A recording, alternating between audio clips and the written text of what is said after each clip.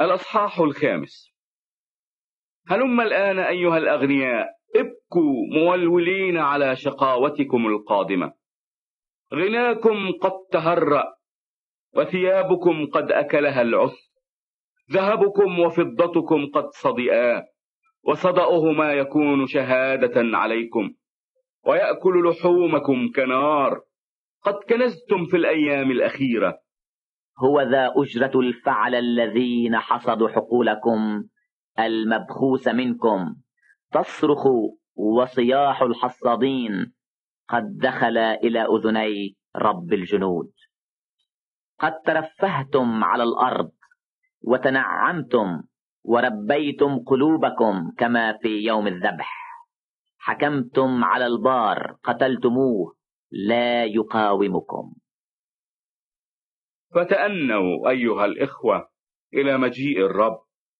هو ذا الفلاح ينتظر ثمر الأرض الثمين، متأنيا عليه حتى ينال المطر المبكر والمتأخر. فتأنوا أنتم وثبتوا قلوبكم، لأن مجيء الرب قد اقترب.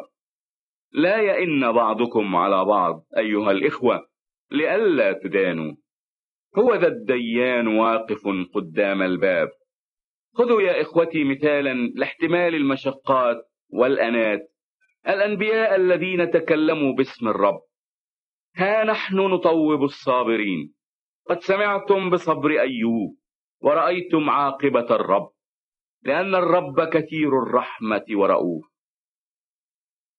ولكن قبل كل شيء يا إخوتي لا تحلفوا، لا بالسماء ولا بالأرض ولا بقسم آخر، بل لتكن نعمكم نعم ولكم لا، لئلا تقعوا تحت دينونة.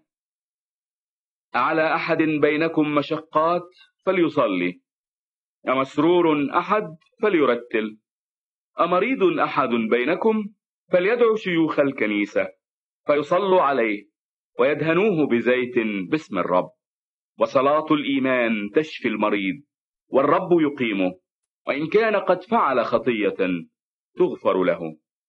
اعترفوا بعضكم لبعض بالزلات، وصلوا بعضكم لأجل بعض لكي تشفوا. طلبة البار تقتدر كثيرا في فعلها. كان إيليا إنسانا تحت الآلام مثلنا، وصلى صلاة أن لا تمطر، فلم تمطر على الأرض 3 سنين و6 أشهر. ثم صلى أيضا فأعطت السماء مطرا، وأخرجت الأرض ثمرها.